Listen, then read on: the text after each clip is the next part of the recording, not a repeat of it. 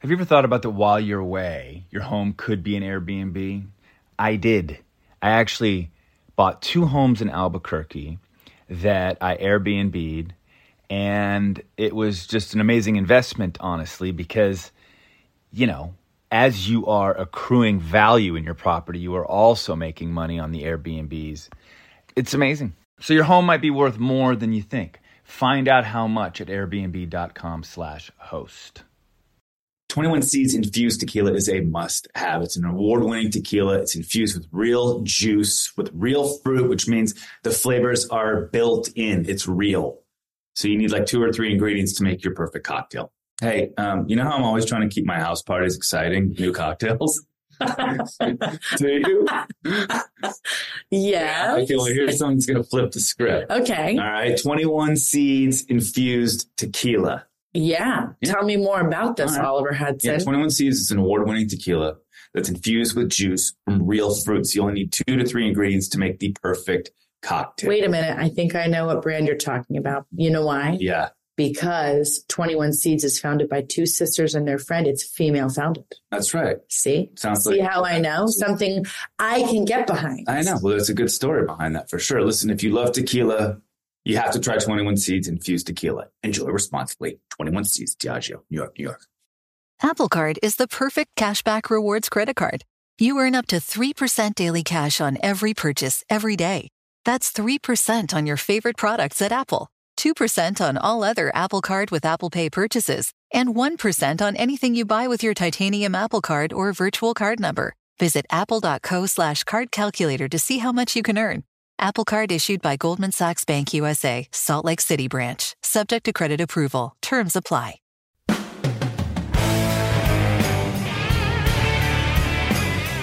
Hi, I'm Kate Hudson. And my name is Oliver Hudson. We wanted to do something that highlighted our relationship. And what it's like to be siblings.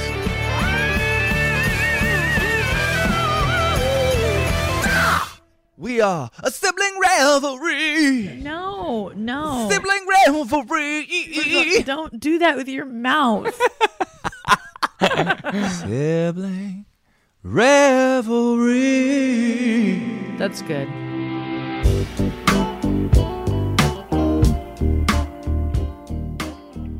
This episode was so much fun. Oh my God. And I loved it because it was spiritual and funny and irreverent, but still like. I didn't even know what to expect. Yeah. We haven't even introduced these guys. So let's everyone maybe take a guess. Okay. What happens when you mix a comedian and a rabbi? I don't know. I mean, I don't know. You get 2 brothers. You get Moshe and David Kasher. That's what you get.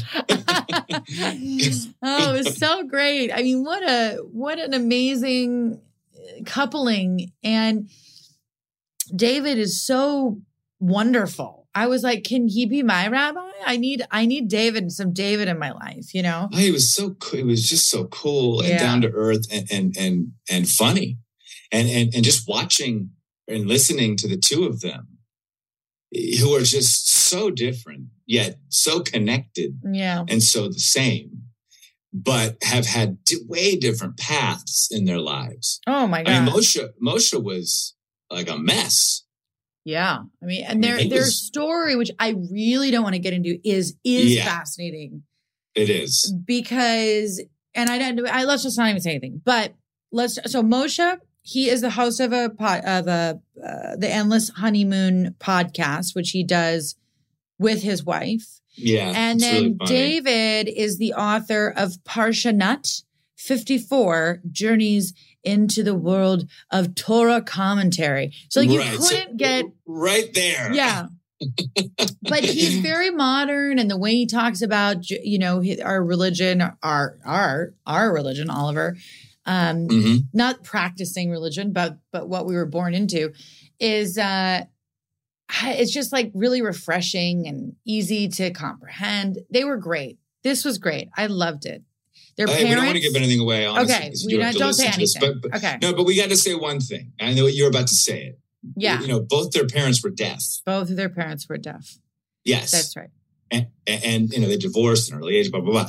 But just hearing how they got through life and the different paths paths that they took was fascinating. Really fascinating. I love this. And again, it's one thing when we're talking to specialists and you and I get to kind of banter in our sibling way with the things that we love and are passionate about, or just share things we're passionate about. But when we actually sit down with siblings like this that have stories that are kind of make your jaw drop going, what? Yeah. How great. Like how was that? And it's like, I don't know. This was one of those episodes that made me love that we decided to do this with each other. Yeah. Yeah. All right. Check it out. You're going to love it.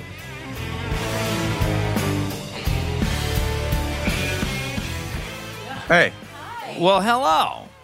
You guys are in the same room. See, I would have manipulated this to make sure we were in the same room too, but I was told we didn't need to be. I know we didn't need to be, but I wish we were. Is this your podcast room?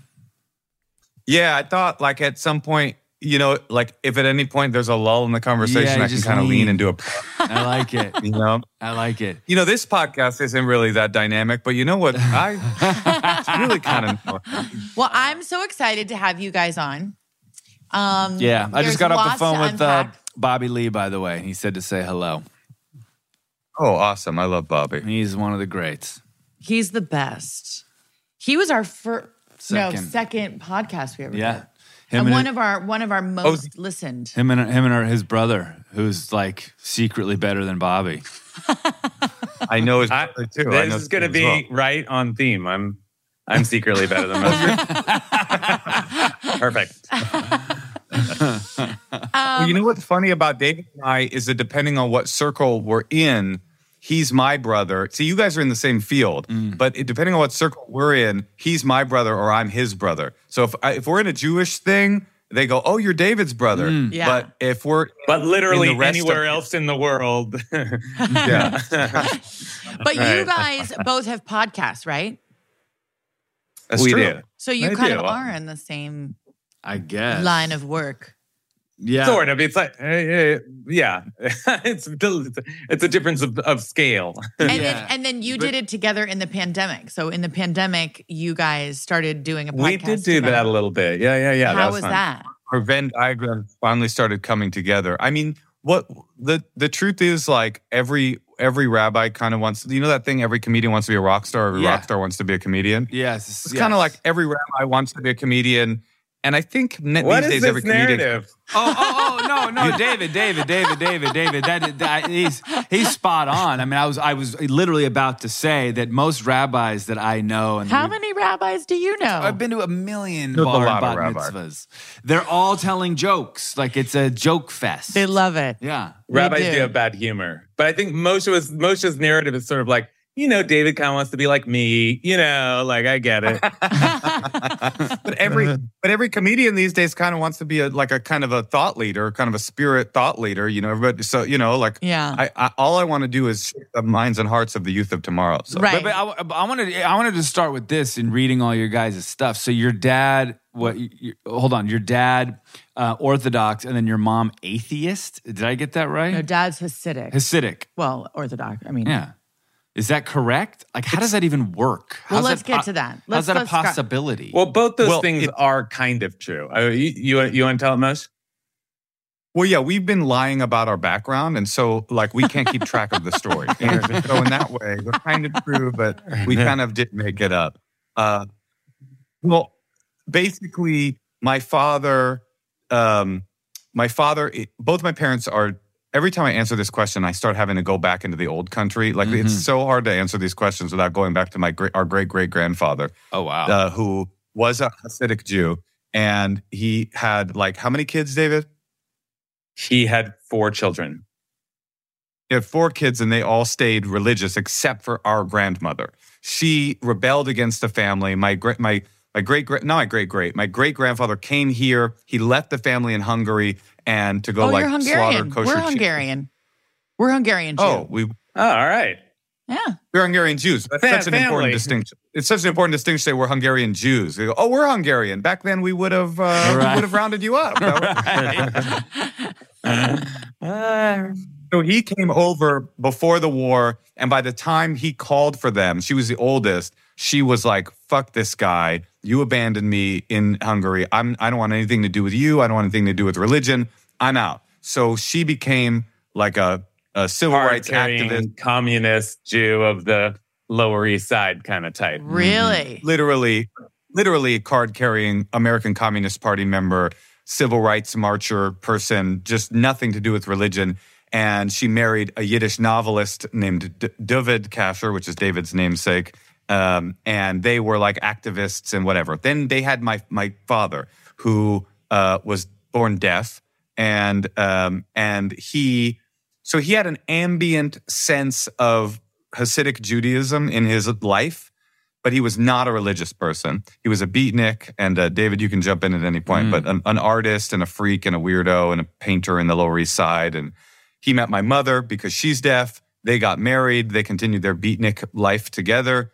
And then when I was 9 months old and David was 3, my mother said she was going on vacation back to her hometown of Oakland, California, and we never returned. And in the wake of his family leaving him behind, my father went back to the thing that was his kind of, his net, I guess, his spiritual net. He became a born-again Jew. He then became a Hasidic Jew by marrying into an extremely hardcore sect of Hasidic Judaism.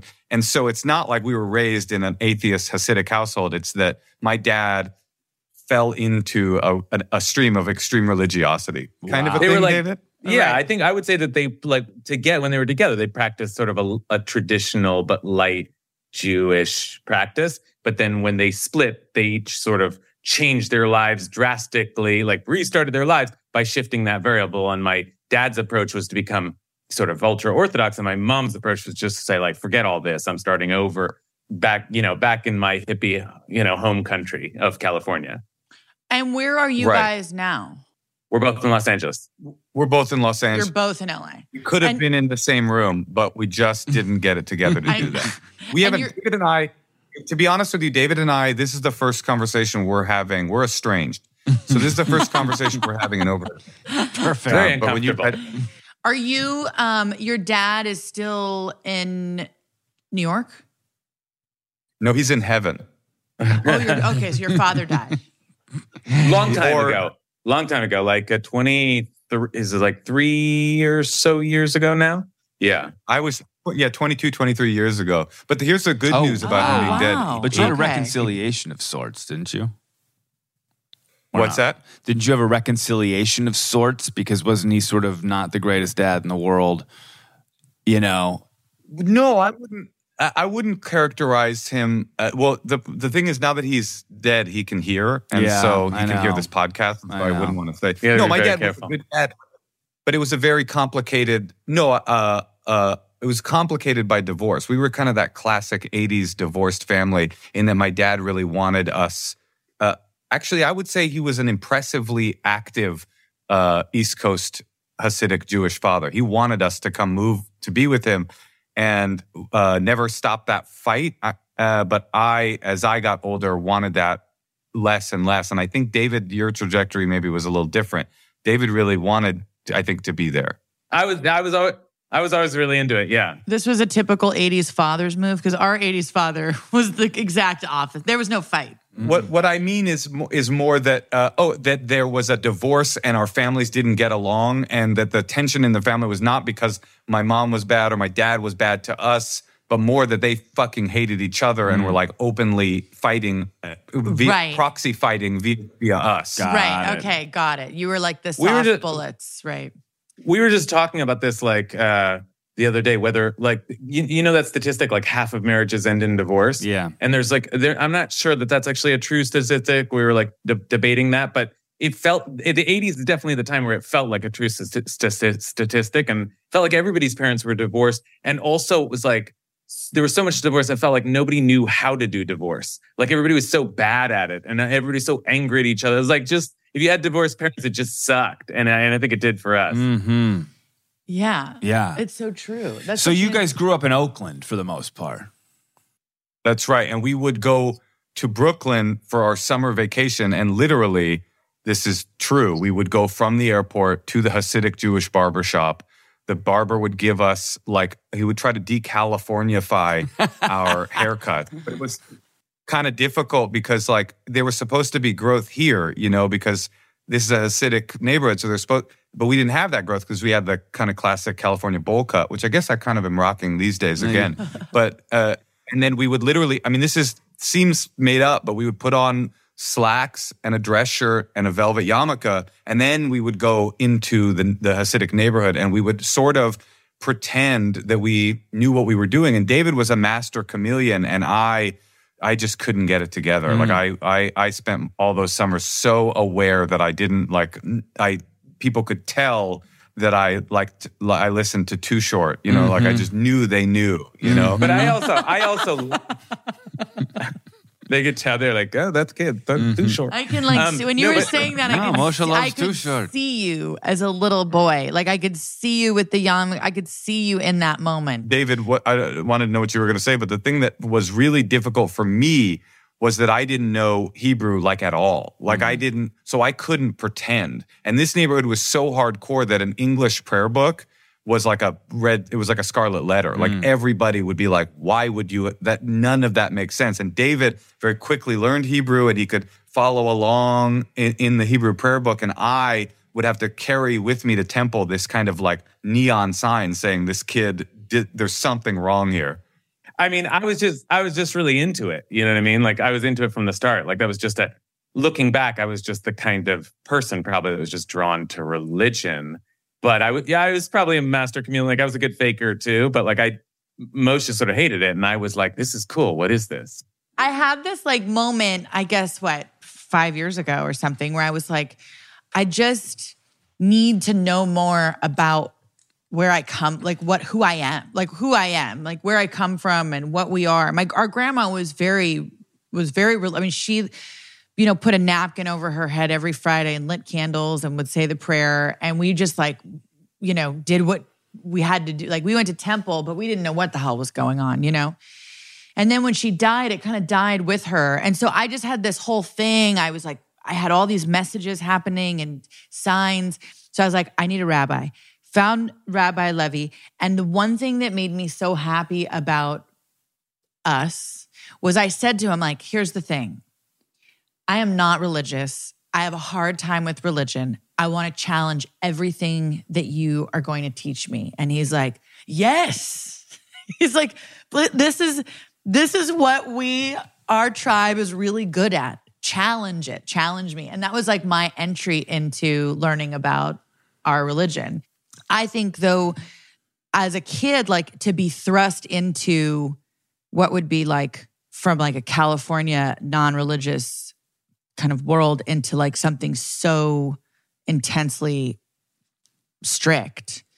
Isn't that kind of traumatizing a little bit? Yes. Yeah, I think it was. I'll tell you my experience of it, which is I think that, I was drawn to it for sure, but I also was that was our time with our dad. And I wanted to be close to my dad. I wanted to impress my dad. I wanted to be seen as good in my father's eyes.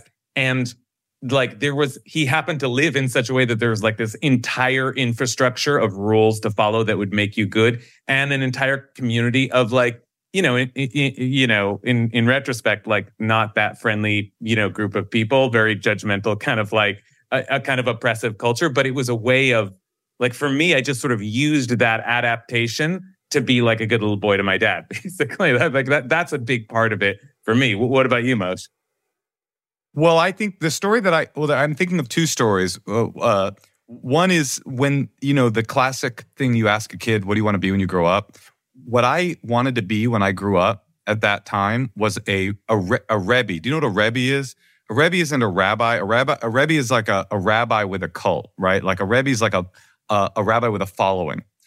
If you'd asked me when I was 9, what do you want to be when you grow up? I would have said, I want to be a Rebbe or a baseball player. Now, I don't care about sports, and I don't really care that much about religion either.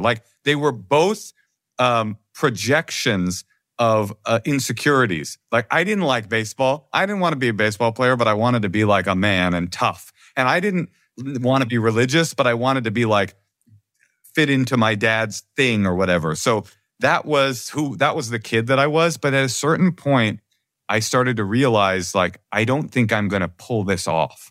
Like, because there's this whole thing in ultra-Orthodox Judaism that you are either, it's kind of binary. Would you agree, David? You are frum, which is you are religious and fully in, or you just kind of like are not. And I started to realize that it wasn't going to happen for me. And I went on this drive with this rabbi. There was a rabbi in town that was teaching me Hebrew. And to his credit, I mean, it was very sweet, like that he found out I didn't know how to read Hebrew, and he would bring me into his house on Sundays and teach me the alphabet. And it's like, this dude was like a Talmudic master. Like, it's like Alan Turing teaching some kid the multiplication tables. Like, he had better things to do than that. But I was frustrated, and I remember I was failing. I just couldn't get it. And this is a memory. He goes, "Don't worry about it." He calls in one of his sons. He's like, Don't be ashamed. Hold on, Shmuli or whatever." He calls his son in, and his son comes in. He's like, "Yes, Tati?" He goes, "Say the American alphabet." And the kid goes, this is an American kid. The kid goes, A, G, G, T, Li. Like, he doesn't know the fucking alphabet. And the rabbi goes, "It's fine. You don't know Hebrew. He doesn't know English. Everybody's fine." Oh my God. And that was cool. Like, he would humiliate his son to make me feel more connected to my people. Anyway. But it's also an illustration of the fact that we lived in during the summers in a community, and our family was the kind of community where someone could grow up an American and have like a strong accent and no real like strong command of English. Like, we have cousins who like learned English as a second language in New York, you know? Right. We have cousins. We have people I think if you went to them and you were like, "Go Yankees," they'd be like, "This is the Yankees." Like, what? Nah, everybody knows the Yankees. Okay, maybe this is the other thing about David and I. Our narratives of this time are really informed by the people we've become. Right. And like when David was saying, I think they had a traditional Jewish upbringing, sort of. I always think like they were doing drugs in the Lower East Side together until my mom left my dad. Like, we really have a different window into what was going on, even though none of us know. Anyway. But all the while, your father is both of your parents are deaf. Right. So how are you communicating with them? Did you immediately know sign language growing up? Yeah, that was our first language. That was, in a way, that was our first language. If you had caught us early enough, we would have been like A, B, G. We didn't know English either. We knew sign language first. Right. People always ask me how I learned to talk, and I always say I learned from my brother. The interesting question is, how did he learn to talk? I was going to ask that question. Yeah. Like, how did you learn to speak? Well, I mean, I think it is like growing up with parents who speak a different language. Like, eventually you just pick it up from people around. There are obviously other people speaking around. But my dad once said that he came into the living room and saw me like singing along with a television commercial. So I guess I learned to speak from TV. Like, God bless TV. Well, and the everything the American around child. and people, and obviously you go outside and you hear, people talking. Yeah. At what age did your mom sort of pick you guys up and get out of there and go to Oakland? How old were you guys? I was almost 9 months 4. old. And yeah. So your age difference is 3.5 years. 3 and just a bit. Yeah. So you were little when she took you out of there. Yeah. So we really led like a bi-coastal life. It wasn't like divorced parents. It was like two parents on two sides of a continent practicing two entirely different like religions and lifestyles and in certain ways value systems. And so we were just, so talk about your mom a little bit, because we know what your dad was doing over on the East Coast there, sort of that born again Jew. But your mom in Oakland, was she just this sort of free spirited, let's just get after it type of mom? 100,000%. Our childhood was what's weird was the 6 weeks. Our childhood was as California hippie. Like I was talking, we went to a hot spring the other day, my wife and I, and there was naked people everywhere. And my wife is from Illinois and a little less comfortable. And I was like, we were talking about that. And I was like, oh, the amount of naked hippies I saw by the time I turned 10. I mean, it couldn't be quantified. Like I nothing about this feels sexual to me at this hot spring, because this was the landscape of my childhood. I mean, would you say, David? I mean, disability rights marches, pro-choice marches. Yeah, I mean, we were just in the hippie zeitgeist for sure. That's so fun. Yeah, that's so colorful. Yeah, and that was part of it too, is that my mom was sort of a disability rights activist along with it. So it's definitely like it was political and civil rights, and like, you know, that bled over into other people's civil rights. It was definitely that kind of, you know, old school. Like, she was a born again hippie. Like, she went back to that culture and really lived it. It's funny, you're living these two completely opposing lifestyles. It's just so interesting. And where did the rebellion sort of come from? It feels like, Dave, you went to your dad's side in the sense of from a psychological place, like how do I get love from him, right? So how do I have my dad sort of accept me? Let me follow in his footsteps so he loves me. That's my Psych 101, right? But like mom, you know, Moshe, would you say that you were more like, let's follow that road, you know, because obviously it's well documented all the shit that you went through. Dude, when I was reading over the bio and the laundry list I'm like, what the fuck? I mean, the amount of places that you were at before 12 years old, 13 years old is crazy. The institutions. Well, I mean, I think for me, I think that David's found, I mean, David is a rabbi, and he's like not to toot his horn, but he's an unbelievably talented and brilliant rabbi. He's good at what he does. And so I think whether that was fate or what he manifested through willpower, David fell into the thing that he was supposed to eventually land in very early on. And for me, but I think correct me if I'm wrong, David, you probably have the same feeling. For me, my childhood was typified by this feeling of I don't belong anywhere. And I was not deaf, but not hearing, not Hasidic, but not. We both grew up, you know, really broke in Oakland Public Schools, which was like 90% black at the time. So it was not black, but not. So every space that I entered felt like I'm not this enough. I can't find my groove in any kind of, it was a kind of walking imposter syndrome.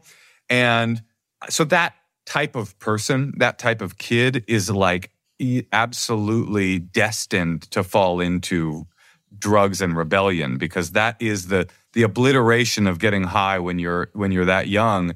All of that stuff melts away. It's like, I could care less where I belong. I have found where I belong, and it's like right here. So that, to me, my destiny, in the same way David's was to find, you know, religiosity, my destiny was to find a way out of that feeling of like hyper difference. And I found that in rebellion. And so I was 12 when I found the bad kids at the back of the school, and they were the same as me. Even though they were nothing like me, they were the same as me. They didn't fit either. It's like drugs or God. Those are the two options. That's all you got. What about both? So That's also possible. They link sometimes. Yeah. Not the way I did, though. They link sometimes. Of course. So, but take us through a little bit of that. So, like, you started to kind of dabble in drugs, and then how soon did that become like an actual real problem? And was your mom even aware that it was happening at the time?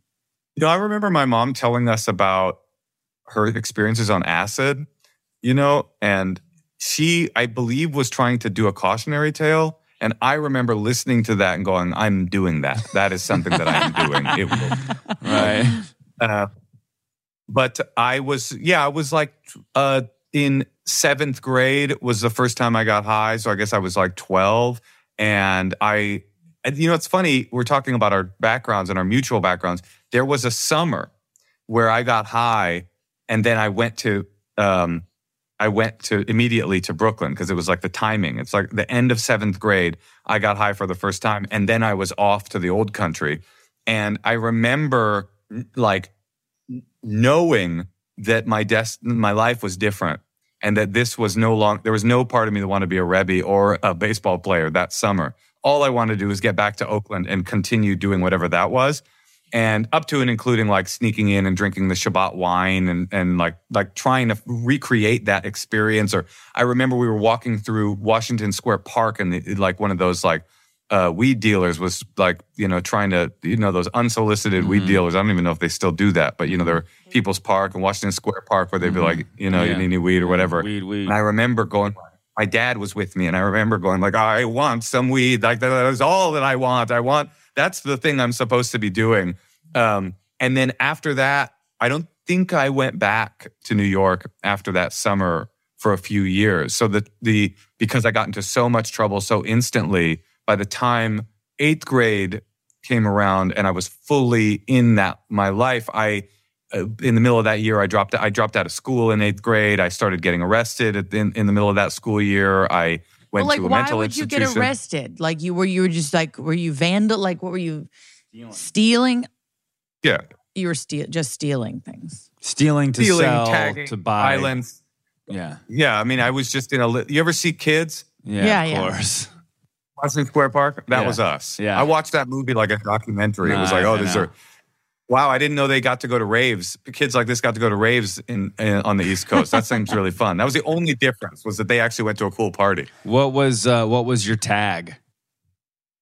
I wrote Sake, S-A-K-E, okay. and I think Dice, D-I-S-E, Dice. God, the tags are so funny. Some pronounce it sake. Yeah. Mine was because I was tagging like, I mean, it was so ridiculous. I'd tag like the Pacific Palisades though. You know what I mean? Like, I got up in the Palisades. He literally tagged. Your name was 401k, right? He literally tagged like the like on Sunset and like Capri, right? The post office box. Pho, P-H-O-E was my tag. P-H-O-E.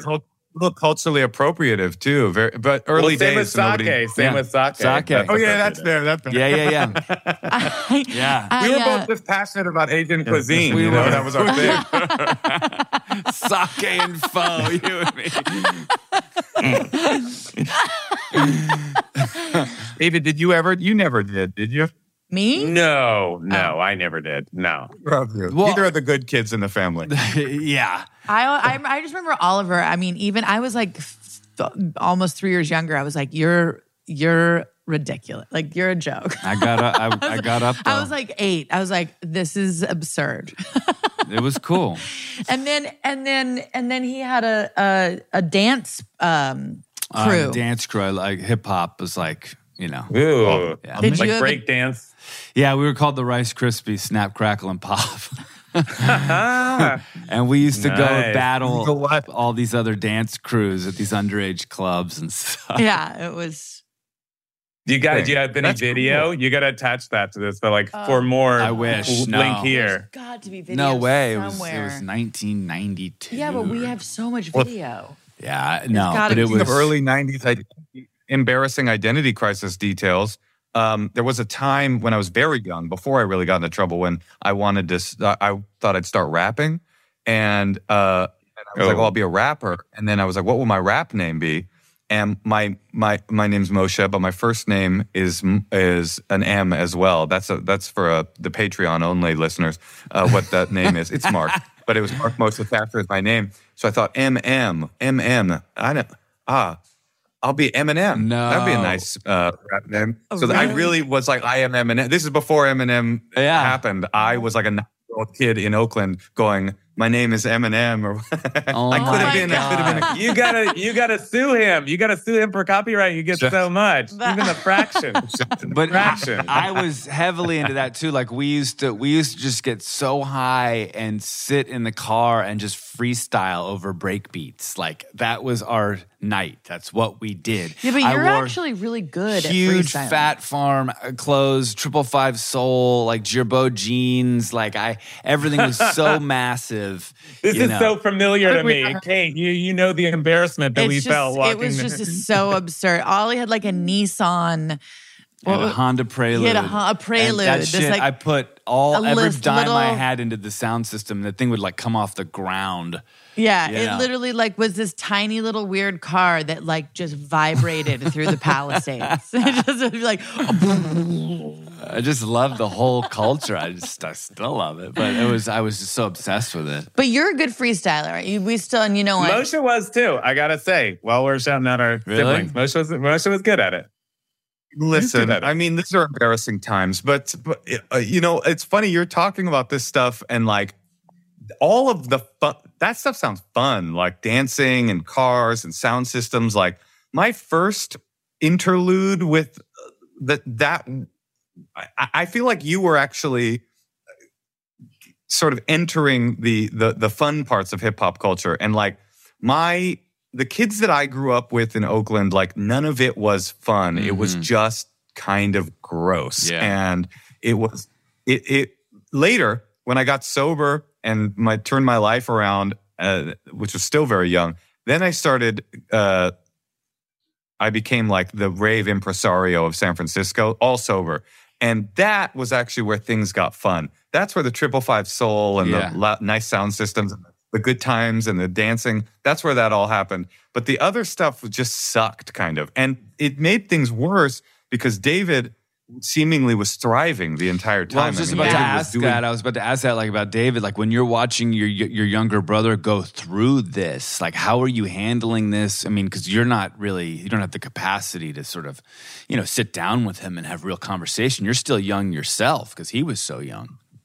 I mean, yeah, for sure. I think at first I just thought he was so stupid. Like I was just, first of all, like it's not like I did nothing, but I never got caught for anything.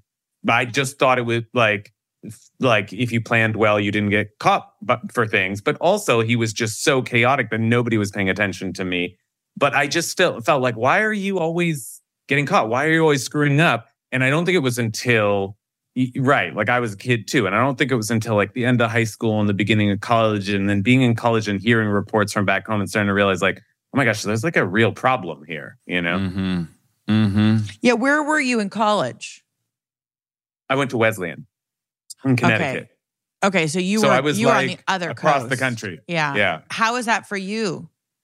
Good. You mean, yeah. I mean, I think I was trying to get back to the East Coast, back to my dad. Like that was a big propulsion for me. But then once I got to college, I think that was the time when I escaped all of the religious question. I remember growing up, I don't know if you felt this way, Moshe, but I felt like, okay, I'm going to be 18. Like I felt like the terms of the divorce were the terms of my life. And so like I had to go back and forth between these two very different worlds. And then I had this feeling from when I was a little kid, like when you're 18, you have to decide whether you're going to be religious or secular or, a hippie or, more traditional. Did you put this on yourself though? Or was this? I think I just thought like, oh, well, once you're 18, you decide for yourself. And like, I had been always going back and forth, but I would have to like decide this and side with one parent. That's just the way I think I saw the world. Like, I also think, David, that our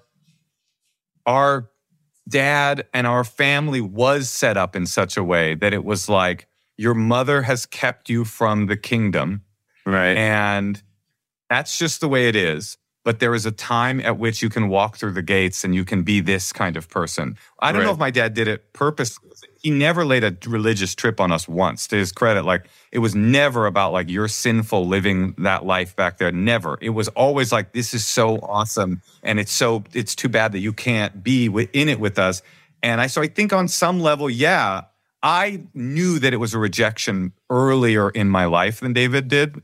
David didn't ultimately, I think, feel that rejection, but I knew I wasn't going to do it. But I do think there was a crossroads that we knew we were facing, and it was, what was our destiny going to be? Was it going to be in this world of God or in this world of California-ness or whatever? And so I went to college. I felt like, oh, now I'm 18. I'm going to decide one of these or the other, and then like very quickly, I think my college years were my wild years because suddenly I was like, oh, I don't have to think about this stuff at all. I mean, it's interesting the way you described it, Moshe. Like, kind of being chaotic and wild is a way of not actually thinking about like making major choices about your life and who you are. And college was definitely like an escape. And then soon after college, my dad died. And then that kind of catapulted me back into all these questions. And I was very quickly like, in grief, but also in trying to figure everything out. I was like in a yeshiva, like a seminary in Israel. And I just sort of dove in the deep end and then found, my way back to somewhere in the middle. And that's sort of how you not dealt with your father's death, but that he propelled you to sort of, go that way.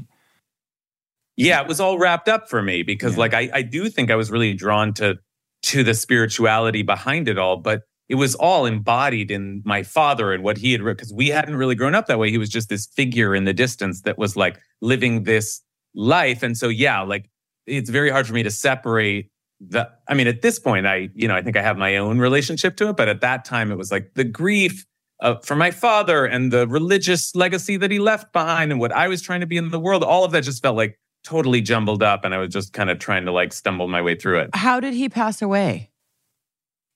He had cancer. I killed him. I didn't know you were. There's a bummer. You're religious. That kind of. But Moshe, That sucks. when your dad died, though, how did you handle it? Was that? Well, this is interesting in hearing. I know David's narrative with this because I watched it and I saw it happen, But what's interesting is that our paths. David and I were very close, and like our paths were intertwined. Obviously, literally, but also because we had this singular childhood experience, I feel like both David and I, even though our angles were slightly different, we both had the sense of like, you're the only other human being on earth that understands this thing this battle we're in, with the deafness and the acidicness and the kind of bizarre soup that was our background. And so we were very close as a result of that.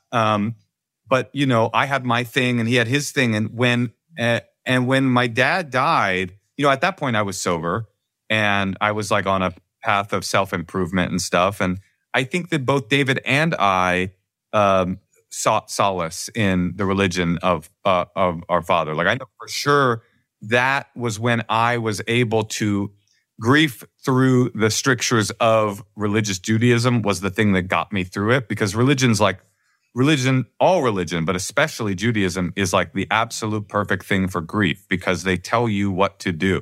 And when you're in that kind of grief, you truly don't know what to do. And so David and I would go to temple to say like the mourner's prayer on Friday nights. And David would go every day, but I would go on Friday nights. And I got to forge what felt like my own connection to that religion for the first time in my life. And that stuff that happened to me in those grief years are still ambiently a part of my life. And that's when I sort of started to feel like I could wear the religion. It wasn't dichotomous. It felt dichotomous. It felt like there was a choice. And then in the end, there wasn't a choice. And I could wear it like a loose garment and I could forge and create my own relationship with this thing. And that's still in my life today.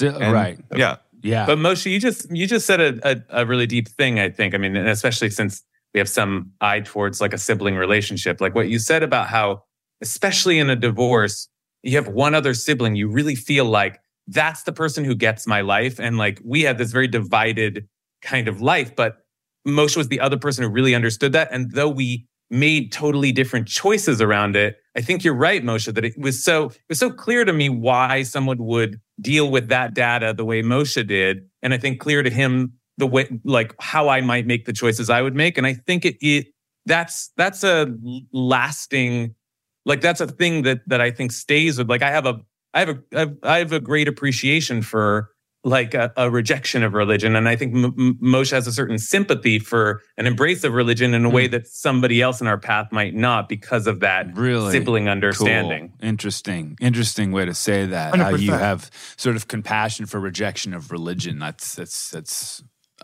really interesting, actually. Given what he was raised in a secular world. Yeah, he's and I think I'm a secular guy that was raised in a religious world in some bizarre way. Like I would even take it a step further, David, and say I not only understand why why your life led you on the path that it's led you on. I've always I feel like you're doing it for like in my name in a weird way. Like I honor the choice 100% because I'm like, oh, he did it. Like he did the thing. He went that route that was offered to us. It was never going to be me. I just always felt it wasn't just not going to happen. That wasn't going to happen for me. And so I'm not only like, I get why you did it. I'm like grateful that you did it because it like carries on that part of the legacy of our family in a way. Right. That's interesting. He sort of took the bullet in a sense as you did the comedy route. So, you know what That's I mean? another way to say it. Right. But you get to take care of the comedy, you know. You're doing it for me. He's doing it for me. Exactly. For both of us. Exactly. I'm surprised he doesn't write bits for you. I know. Do you write bits you for ever David? write any bits for David? For his like... No, the truth is David is, we both have the skill of the other person to some degree. Like I do know I do know and am passionate about like sincerity. And, you know, if you read my book, like, a lot of that is non-comedy and it's actual, you know, it's a tough read in some ways. And David is definitely genuinely a funny rabbi. Like he genuinely is a funny person. I mean, so I think we both know. I've never written a joke for David, but he's probably written a joke for me. He came up with that on my hook. Yeah, for the sake of doing it, write him with like a quick 5. Yeah, just to see. I'll tell you this. When I hear him do a sermon at his temple, I definitely am punching it up in my mind. Of like, course. ooh, that would have been a great place. Totally. But I'm so aware of bad rabbi humor that I'm a great admirer of comedy, but I actually do my best not to bring it on the pulpit because it just feels like ick most of the time. Looking at you two brothers, and as we said this in the beginning, you know, you guys we're in such different parts of the world as far as sort of what we do for a living, but the rabbis are performers at heart. Oh my gosh. I mean, every temple I've been to, every sermon I've seen, it's a performance. I mean, it's a performance. Yeah. Well, and the trippy thing I think is that we also are both verbal performers for a living, and our parents were deaf, and that's kind of striking. That we both kind of talk for a living. And that wasn't our first, you know, like language experience. Do you sign as you do when you're working? No. I can't do both at once. So if my mom is there, I have an interpreter there. But Moshe, isn't that what you did for a minute? You were an interpreter. I was an interpreter for a long time. Yeah. Before I became a full-time comic, I was a sign language interpreter. And that was the best. That was the greatest comedy. It was it's funny because we grew up, like I said, like we grew up on welfare, pretty damn poor, like, and I was an 8th grade dropout, you know, and I never kind of got past that until I finally at some point went to college. Like the economic futures were not bright for me, but in reality, I had 2 jobs. I was a bear. I dressed up in a bear costume. So I got my start in show business pretty early. That was my first job, was bear costume. And my second job, which I did until I became a full-time stand-up, was sign language interpreter. And so like the weird fallout that kind of created, you know, the economic depression in our family, in the end made me, as a very young person, 17 is when I started interpreting, have a pretty good job for a person my age. Yeah. Like I always... Like it gave me this like kind of, and it was the thing that got me directly to being able to chase my dream of being a comedian because I was making enough money and I could take time off when I wanted. It was kind of the perfect job. Mm-hmm. How cool. So real quick, just going over, thinking about these sort of where you went and the rehabs you went to and the sort of institutions that you were put into, you know, do you think that it was overkill? Do you think that you needed the response to me? Yeah. Do you think that it was that you were getting put into these institutions? Do you think that you were just being thrown around into the system in a sense and not actually being taken care of on a one-on-one personal basis? And I'm only saying this because when I read all your stuff, there were so many of them. I'm like, holy shit, you know, what's going on here? Well, that's a complicated question for me to answer because the answer is definitely both, yes and no. Because on the one hand, you know, as a sign language interpreter, I got the opportunity to interpret at middle schools, you know? And so I would be at a middle school and be looking at the kids and going, okay, I wasn't like that. I was genuinely a really troubled kid. Like I could look at that and go, yeah, I was on a different vibration of trouble than the kids I'm looking at here. I'm sure I'm not saying they had it easy, but I just, in terms of the out loudness of my chaos, I was really, really a troubled kid.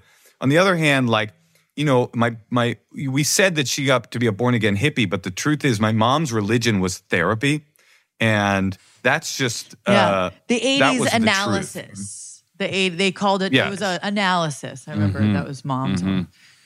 Yeah. And she worshiped at the altar of therapy. And so her answer to me starting to get in trouble was just increased therapy, like more therapy.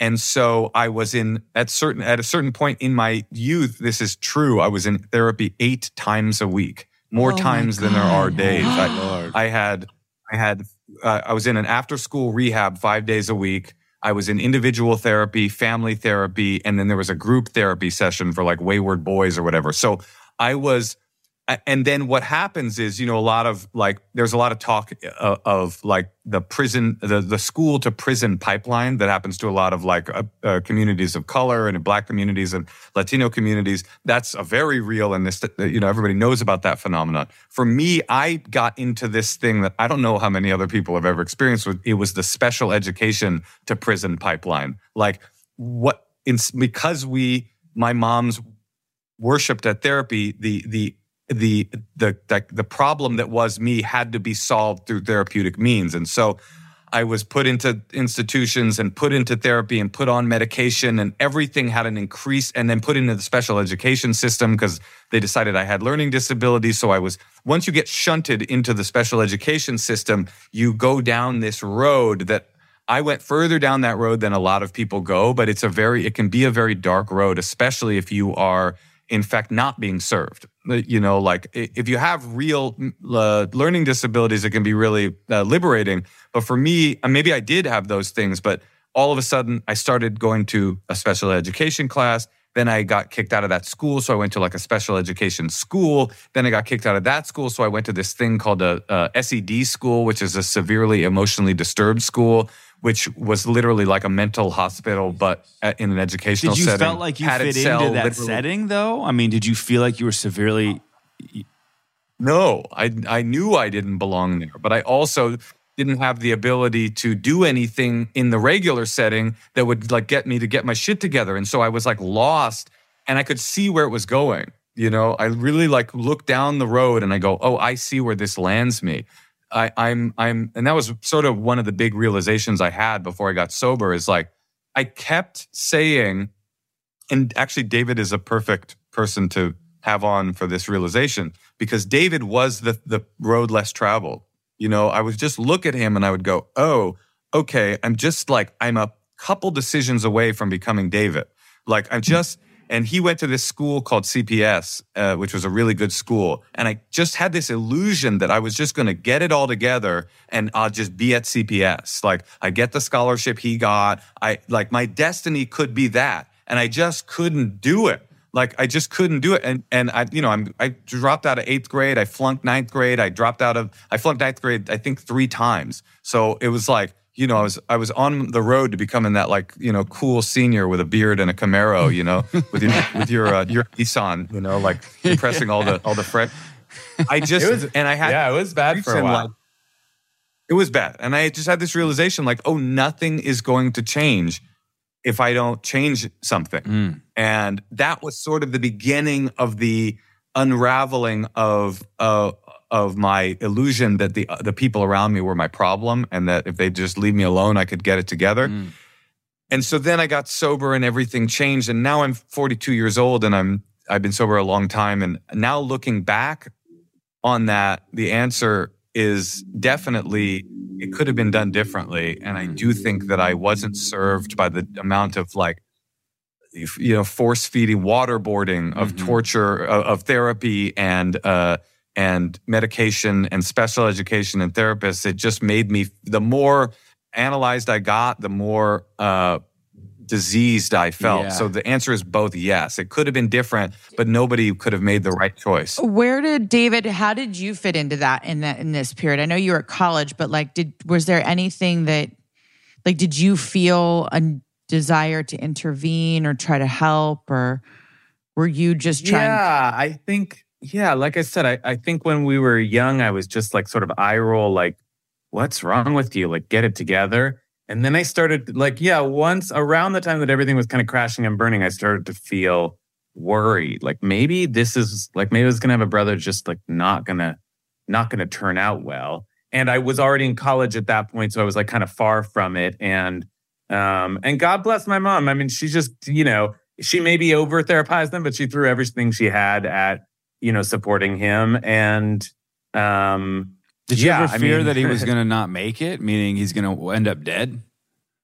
Yeah, or dead, or like, maybe dead, but maybe like in just like a loser, like, or just barely floating above the surface, or maybe in jail, or maybe, like just someone who's not going to do well. And Moshe's like a brilliant guy, always has been, and I could see, it was obvious that he. It is like one or two decisions away, except that like Moshe would make the wrong decision so consistently that after a while, it's like 1,000 bad decisions leads to just like a bad life. So, it's like the sad part in all this is that I was like a lock to be the most successful sibling. Like that was always my inheritance. And then they like turned all of this into a comedic career. And now like, he's the big I was gonna ask that, Moshe, like when you're going through all this shit, and you're being sort of thrown therapy at you and institutionalized. And all. Did comedy play a part in sort of getting through this in any way, or were you not even there yet, or was funny still a part of who you were? Were you funny? 100%. If you are going to be, of all the different places I didn't fit, if you are going to be the white boy in the black school, like you've got very limited choices for social survival. One is to be as white as you possibly can and like sort of cove up and just be like, we're waiting till we get into the private high school. And that was not, that's David. And and the other would be to be, to be like find a way to be fully accepted by the kids there. And that wasn't quite going to be. So the third option was just to be able to get some attention by being funny. And I 100% think that, the foundations of my stand-up are my years in AA and my years in the Oakland public school system, figuring out how to come back when somebody makes fun of you because, the kids in the school, they were funnier than I was. So I had to figure something out. Yeah, isn't it a beautiful thing, though? I mean, without everything that you've been through, you wouldn't have what you have and be who you are. I mean, that's very cliche to say, but it's just the truth. You cut your teeth on your own experiences, really. Yeah. You cut your teeth on your own pain. I mean, it's pretty rad. Yeah. The crazy thing about listening to Moshe's comedy is that like, it's like there's a comedic style and it's embellished, but he's like just telling, like I know that he's just telling the truth up there. You know what I mean? It's just like he tells stories in a funny way, but there's like, he's just like telling his story on stage. Mm-hmm. Well, they say that a lot of people say I'm like the number one truth teller in comedy. That's like what a lot of people say about me and stuff. So that's a thing that everyone always says. Yeah, no. You want to put that in the blurb for the podcast or something like number one truth teller. But I mean, I think David did that too. I mean, I think David alchemized his pain and his alienation to forge this really interesting spiritual path. I think we all kind of do some version of that. And like, to circle back to your last question, like, could it have been done different? I was thinking about it like, yes, my mother could have done it differently and it would have been better, but no human being would have been able to make the right decision based on the input they were getting from me. Nobody could have done it, but it could have been done. While you've been telling your story, I've been putting myself sort of in your mother's shoes because I have a 15-year-old and a 12-year-old boy, and I can't even imagine if they dropping out of fucking 8th grade and not in 9th. I mean, like I don't even know how I would handle it. I don't know how I'd handle it. I don't know empathetically how I would what I would even do. I'd kill them. I mean, maybe I'd kill them. I don't know. I mean, you would. I mean, it would screaming like you know. You would definitely have more anxiety. Oh yeah, I'd probably just run. You definitely. I'd probably go find our biological father and just live with him. One of the hardest things in life, you know, but then is to watch your children struggle. Oh God. And you know that it's coming from something painful. I mean, all of that must have been just so challenging for her, you know? She It's definitely like- did a Well, there's a hero's job. Yeah. Yeah. And there's the famous every person with deaf parents has this experience, although I might have had a slightly more acute, which is that you, as you're navigating through systems like this, you know, there needs to be an interpreter everywhere. Every therapy session, every arrest, every arraignment, every court hearing, every rehab thing, all of these need an interpreter. And half the time they just didn't remember to get one. And so I had the unique experience of being asked to translate a meeting about which I was the subject and my behavior issues were the subject. And so you have to, that's a fun experience too, because you kind of figure a way to soften, manipulate it a little bit. All of a sudden you're let like off. not telling the whole truth. But you He's know a what? good but you kid. can't be like- He's a good kid. well, no, you can't go, he's a good kid, because our mom's not dumb. So if you were like, he's a good kid, she'd be like, why the fuck did you bring me into this meeting then? So you got to be like, you know, he's not a good kid, but like, honestly, he's misunderstood in many ways. And he's a good tagger. I'm going to go out on a limb here. The amount of therapy, I might not have had 8 days a week of therapy, but not far, pretty close. But the, I will say that there must have been something, especially when you're younger, to be doing that, you become your own witness. So like as you're having to translate what's going, it's like your reactivity has to stop because you're translating. So you actually are processing and probably processed a lot of that differently than most children would. That's just me thinking about the brain. That is actually like a better explanation for like the kind of very verbal qualities of our lives, you know, or in our careers. Then I was just sort of wondering about that. Like, oh, we had deaf parents, but actually we're doing translation all the time. And I think you're right that mode is like of switching back and forth. I mean, you're saying it has a therapeutic effect, which is you're able to observe. And it also, I think, just has a cognitive, like you become a translator. Right. Yes. And then you see, as we know, like when you become your own witness is when change can happen, or where it starts. And so that just the very fact that was a part of the experience might be something interesting. Might be that moment when you said, you know, when you were saying, I was reading, you know, when you were saying it just happened like one day, it just like was like, oh, that's it. It's done. You're saying maybe it was like subconsciously being laced in through all of that stuff. I mean, I think that is interesting. And what do I owe? I mean, because I grew up with a lot of kids that did die or did go to prison, and a lot of the people that I, you know, got sober with didn't make it. And like, I always think there's that big question, like, to what do I owe the clarity? Is it because I'm so smart? Is it because I'm destined for good things? Like, was the guy sitting next to me not destined for that? His destiny was to die. Like, what is it that granted me the privilege of perspective?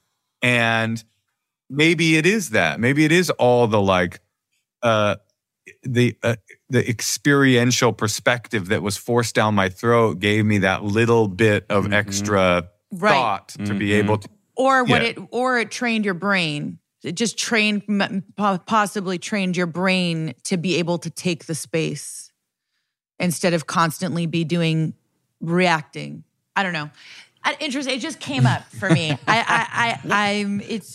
I think it's also, it's not just the interpreting. It's also like, well, the other stuff, like about living in two different realities growing up. And I think a lot of us have this, like, you know, all kinds of like switching from culture to culture and code to code, and just sort of like growing up in a kind of a mashup society. I think that like that does train our brains in a certain way to be like, yeah, I think there's something good about it. Like for all of the confusion that it can cause a kid trying to like, you know, make their way in the world. There's also something that like it fosters a certain kind of sensitivity, tolerance, maybe awareness that you don't have if you just grow up kind of monolithically. Yeah, it's really, really spot on.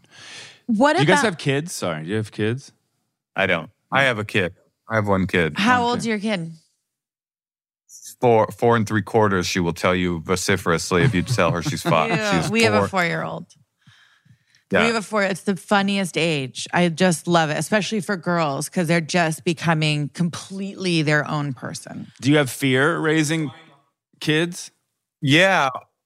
Well, on the one hand, I don't, because I really feel, even when we have this conversation, I've had this conversation, obviously I've talked about my past a lot because I wrote a fucking book about it. Yeah. But I always feels like I'm reporting on a stranger on some level. Like it always feels like I don't even know that kid anymore. Like it feels, I feel like I've come so far, and it just doesn't feel like my reality. Like it's in that whole idea, like it's in my DNA kind of. Yet every time my kid takes a turn into a behavioral new zone where she becomes a bigger brat, I go, okay, we're here. It's arrived. Karma, like, now this is her new, she is now this. This is the beginning. Yeah. This is not a phase. This is the new. This is it. Yeah. But also she is so much like Moshe. I mean, not in any of these, no bad predictors yet, for sure. She's doing great. But as a character and as an energy, she's just so Moshe's child. Oh my That's God. so cute. But I know you mean with the phases. It's like, oh my God, now this is who this fucking kid is. And then now I'm screwed. And then you notice in 3, 4, 5 months, it just shifts. But you do worry. It's like nature nurture. Is that DNA in there? And do we have this? I always say, yeah. Well, we interviewed this woman who found out she had 35 siblings, and so that nature nurture came into question. And she was like, "The truth is, there's a lot of nature. Like they have so many similarities, like across the board. It was just like weird stuff." The thing about nature and nurture in our situation is I have adjusted the nurture so hard, like, even if she was coiled in such a way to be the exact same spring as me, she's not flying to Brooklyn and pretending to be a Hasidic Jew. She's doesn't have parents that hate each other from across the coast. It's all different. So we've adjusted enough elements that I feel like she's got her own. She might be troubled. I mean, the way that she smokes weed does trouble me a little bit, but other than who knows what has to happen. But I think we've been given a track record that I mean a runway. I think that will allow her to sort of forge her own thing. I feel like nurture trumps nature. I mean, I always said this well before the Dahmer thing even came out. I'm like, if Jeffrey Dahmer was a baby and he came into our family, would he still have eaten people? Probably not. Maybe. I don't think so. Like, I don't even want to think about. We would have if Goldie Hawn and Kurt Russell raised Jeffrey Dahmer. So I mean, he would probably be, on like Party of 5.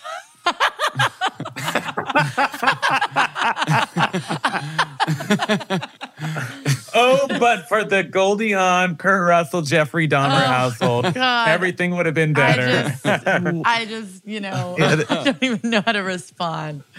But he would have eaten his castmates, so it would. In the end, there was a death. Has your kid made it into your stand-up yet?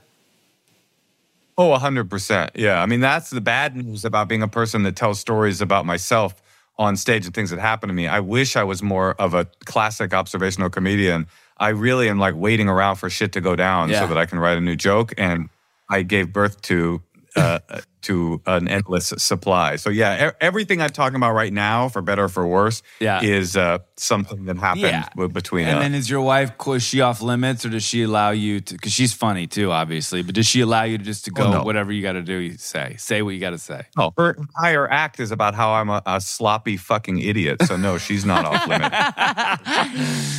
It's like she's also just a all bets are off. Oh, she does. She annihilates you. No, I told Natasha early on in our, and by the way, now, how about this for a plug? We work together a lot on our podcast. Endless honeymoon. Look at that. Yeah. That's so fun. Where we dole out relationship advice without any qualifications, but the early on in our relationship, I told her, you can say anything you want about me on stage. And I probably meant, and I'm going to be doing the same.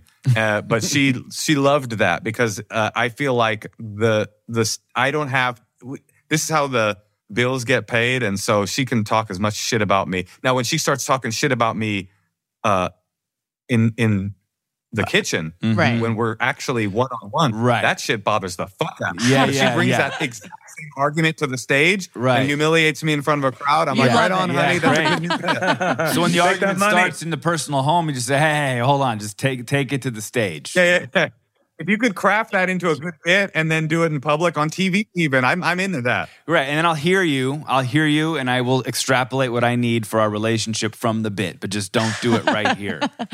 So before we're going to Exactly. wrap up, I want to do the speed round soon. But I wonder, like, having a rabbi as a brother, do you seek his advice? Is he your rabbi? Is your brother your spiritual counselor? 100% yes, and I don't think it's because he is a rabbi. I think are you ready for some trite bullshit? I think he's a rabbi because he is the kind of person that I would always go to with a spiritual problem. I think that my brother, went way beyond the trauma of our childhood and has become a really brilliant and introspective and deep, powerful thinker about the human condition and about the spiritual quest that is life. And so I think that's why he became a rabbi, because he was destined to be one. And I'm lucky enough that I have a brother that gets to answer those questions. Cool. Oh my God, that's so nice. Beautiful. That's so nice. I really thought you were going to say the opposite, like 100% no, because like we're so just brothers to each other. There's nothing else we can be. I mean, like, I'm as likely to ask Moshe for advice about something as he is to turn to, you know what I mean? Like, it's, Yeah. But I appreciate that description. I am that's something true of too. an avatar. No, but David played every character in Avatar 2, and but no, David does come to me as well, and because I'm not bad at advice either, because Endless Right. honey. Because you're on an endless honeymoon.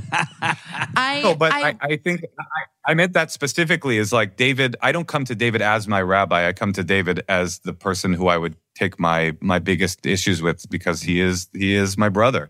And I feel like other people are lucky enough to have him as a spiritual counselor too. How about that? That's All right. nice. One more question, then do you believe in God, Moshe? That's it's not a no. Yeah, I'm sort of with you. It's not a no, but so I don't want to open a can of worms because we all got to go here. But agnostic, atheist is agnostic, and correct me if I'm wrong. It's like there's something, but I just don't commit to anything. Is that kind of what agnostic means? I asked the rabbi. Agnostic is I don't. Damn.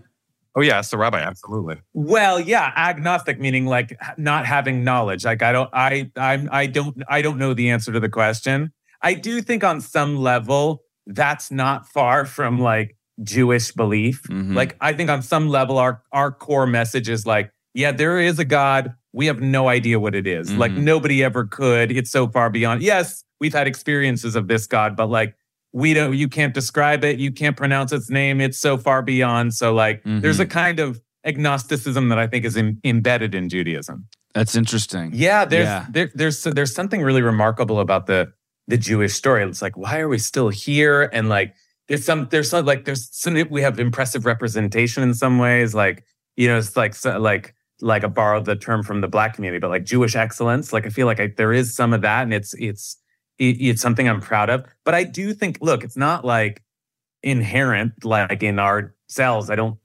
think that. I do think that it's like it's the wisdom of like having of historical experience. But I also think like it's a certain path, and there is something mystical about that path because, as I said, at the heart of it is this mysterious force that we don't claim to really fully understand, but we kind of like committed early on to this idea that if you could tap into that force, like it would be life-giving, and it would be life stabilizing, and it would help you build communities, and it would help you like find rhythm in the world and find meaning in the world, and that energy has sustained us through history. So I do really think that like our people tapped into something really early on, and it's been driving us through history in this really incredible, remarkable way. Isn't that kind of the theme of what we've been talking about this whole time? Is this is on a macrocosmic level. Like, you are the product of your bizarre story and your trauma and your good and your bad and your defeats and your wins and your losses. It forges you into this person or this society or this people. I think the same thing is true with almost every marginalized community. Like, the oppression creates, unfortunately, dynamism too. And so it's all a big mess of this is the nurture that the Jewish people have had created a very interesting people. Yeah. No, it's true. It's true. I've just had a tough time with organized religion. I just never understood it. It always felt elite to me because who's to say that one is right and the other is wrong? I never understood that, ever. David is. You're in luck. 'Cause I'm here to tell you. Because we're a very disorganized religion, like there's no official dogma. There's no actual leader of the religion. Like, Kate was saying early on that a rabbi told her that, yes, like questions are encouraged here. And it's like, they're not encouraged. Like, that's like, they're the foundation. Like, it's like, that's our holy work, like the easy to kind of like, the most famous way to say it is that the name Israel means like the one who struggles with God, right? And so that's the idea. Like, we're just still grappling with this concept and we've been talking about it for thousands of years now. And that's the religion, is the talking about it and the asking the questions, not so much the answers. Because like I said, on some level, we believe like it's so beyond any answer we could give. Yeah. I want to keep talking about it. Okay. Speed round. Okay. One word to describe each other as kids. I say about him? Yeah. Chaos. Perfect. Makes sense. One word to describe each other now. Chaos. No, I'm joking.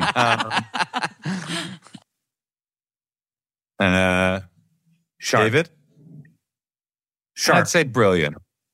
Oh, I love you guys. Who was the favorite? I mean, we can answer. I mean, who was the favorite? We were just talking about this. Depends on which parent you ask. Right, I was about to say, depends on right. the parent, yeah. So I'm going to assume. My dad liked him. Yeah. My mom liked me. Yeah. My mom liked the chaos on some level too, Mm-hmm. So yeah. Who was more social? Moshe. Yeah, me. For sure. Who's bossier? Moshe. Yeah, me. Who's the most book smart? Oh, duh. Come on. Yeah. I mean, yeah, you're Definitely a rabbi. David. That's like an unfair. By a factor. By a factor that isn't even quantifiable. What was your first? David is famous. Yeah. David's famous. That's the job, is books. That's the job. No, David's famous for being at a party, like a good party, and like cracking open a Aramaic tome in the kitchen, and he'd be like, Moshe's more social. What was your first concert? Oh, mine is so embarrassing. What is it? Was it Warrant? I think it's Warrant, Trickster? the band Warrant, and Trickster and Firehouse were opening, and it was at Great America. Pretty great. Wait, Warrant is the best. Wait, what? Hosted. Hold on. pie. We haven't given you the best detail. What? Hosted by the one and only Pauly Shore. Wow. Oh, yes. Told Pauly that recently, and he was so stoked. He was so excited. I remember that concert because David took me, and there was this hot rock girl, and I was like probably 9, and she goes, "Do you like the concert?" And she spoke to me, and I was like, "Yeah, it was pretty cool." Or whatever. It was great. It was great. Love to Warrant. I think our actual first concert was Paul McCartney, and it was with we were even younger. I think that was before Warrant, Trickster, and Firehouse. That's We were much kids. cooler. Paul McCartney might even be better than Warrant, Trickster, and Firehouse. I don't think so. But not than Pauly Shore. No. Not than Pauly. Pauly Shore. First celebrity crush. Oh, Winona Not Xena Forever. Girl. Oh, Winona's good. Oh, Winona Ryder. Yeah. Me too. Really? Oh, God. I love Noxema her. Girl. Nicole Eggert was mine, but. What? It's just two completely different vibes. You're like Nicole Eggert, but Winona Ryder. I just saw Heathers, and I was like, oh, yeah, I remember when I was in love with her. What was Moshe's? I would say the Noxzema girl. Remember her? Oh, dude. Anybody familiar? I actually might. Yeah. Wait. Yeah. You might literally know her. Noxzema. Was that like Nikki Taylor? No. Noxzema. That's so funny. I will never forget Noxzema. I used Noxzema. Did you use Noxzema? I don't use Look up Noxzema girl. Look up Noxzema girl. She was an icon. There was, I don't know what happened to her, but she was definitely. Song of your childhood. Like what is Sweet Child of Mine. Mm-hmm. That's a good one. I would say probably like Get In Where You Fit In by Too Short or Nothing But a G Thing. I think those are, probably the Rebecca Gayheart. Rebecca Gayheart is the Noxzema girl. Yeah. You know her? Can you introduce me? She is pretty. Yeah. Yeah, I mean, she was like. Okay, favorite book, Desert Island book. Favorite book. Oh, wait, this is the name of my podcast. Best book ever. It's the Torah. I gotta say the Torah. That's like I'm obligated.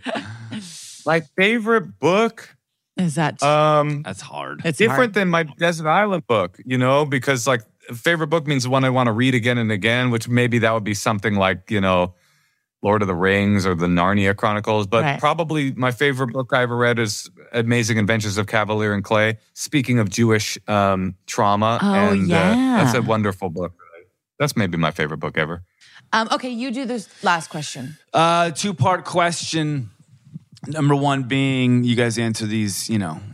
So if there was something that you could take from your brother, some piece of light, something amazing that you wish that you had for yourself, what would that be? And then if you could sort of alleviate something from your brother to make his life just a little bit better, what would that be? Well, I mean, what I would take from David is that one's easy. I would take his ability to study a topic in depth because I have a bit of the ADD. I can't focus in me. And so David's ability to deep dive and read and read and read, I would definitely take that. What would I alleviate from him? Oh, man. This is hard because David's an extremely private person. So maybe I would alleviate that. That's a good way to cheat and cop out of this question. I would maybe any sense that he's not exactly where he's supposed to be. I would take that. Just the yeah. Mm-hmm. I think that's a good politically. Great. Yeah. I love that. I think I would. What I would take from Moshe is his confidence. Like he just has always been very sure of of who he is and what he thinks, and not really cared so much if other people didn't think the same thing, and that's very powerful. And I've never had that. And the thing I would alleviate him from is his maybe his pessimism, his fear of the future and the state of the world. I'd want to lend him some optimism.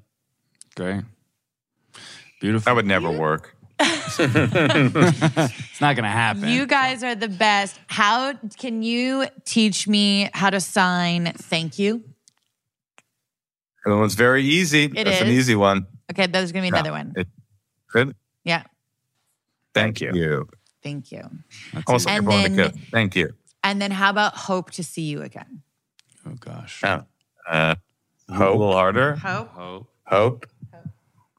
To see you again. So and then we'll teach you a new one, which is us too. Me too. This is a good one. This is a very California one, I love that. Yeah. Do you do a lot of just drop-ins at the Comedy Store and all that stuff? Absolutely. Yeah. That's my home club in town. Yeah. I would love it. Yeah. Any show ever you guys want to go. Yeah, that'd be great. Also, you guys should come by Eat Car sometime if you ever want to check it out. I would we meet every Saturday. Love to. Yeah. Yeah, he did. Wrote a book. It's called Parsha Nut, and it's available on Amazon right now. It's a real deep dive into his biggest passion, which is the Torah reading of every week. And it's real deep, real powerful, but not as deep and powerful as this bad boy right here. The Endless Honeymoon with Moshe, Kasher, and Natasha. This is perfect. Guys, this was so great. This was fun, so guys. fun. Thank you for taking the time. It went very long, but it was great. interesting. It really was great. I interesting could have stuff. talked to you guys Yeah. forever. I loved it. Yeah, for sure. Same here. For sure. Great meeting you. Awesome. Yeah, great meeting you Really guys. good to meet you. Love you Have guys. a good night. Bye. Bye. Sibling Revelry is executive produced by Kate Hudson and Oliver Hudson. Producer is Allison Bresnick. Editor is Josh Windish. Music by Mark Hudson, a.k.a. Uncle Mark. If you want to show us some love, rate the show and leave us a review. This show is powered by Simplecast. Right here, right now. Find your beautiful new floor at Right Rug Flooring. Choose from thousands of in-stock styles, ready for next day installation, and all backed by the right price guarantee. Visit rightrug.com. That's RITERUG.com today to schedule a free in-home estimate or to find a location near you. 24-month financing is available with approved credit. For 90 years, we've been right here, right now. Right Rug Flooring. I'm Tamika D. Mallory. And it's your boy, my son, the General. And we are your hosts of TMI. And catch us every Wednesday on the Black Effect Network, breaking down social and civil rights issues, pop culture, and politics in hopes of pushing our culture forward to make the world a better place for generations to come. Listen to TMI on the Black Effect Podcast Network, iHeartRadio app, Apple Podcasts, or wherever you get your podcasts. That's right. The Black Effect presents Family Therapy, and I'm your host, Elliot Connie.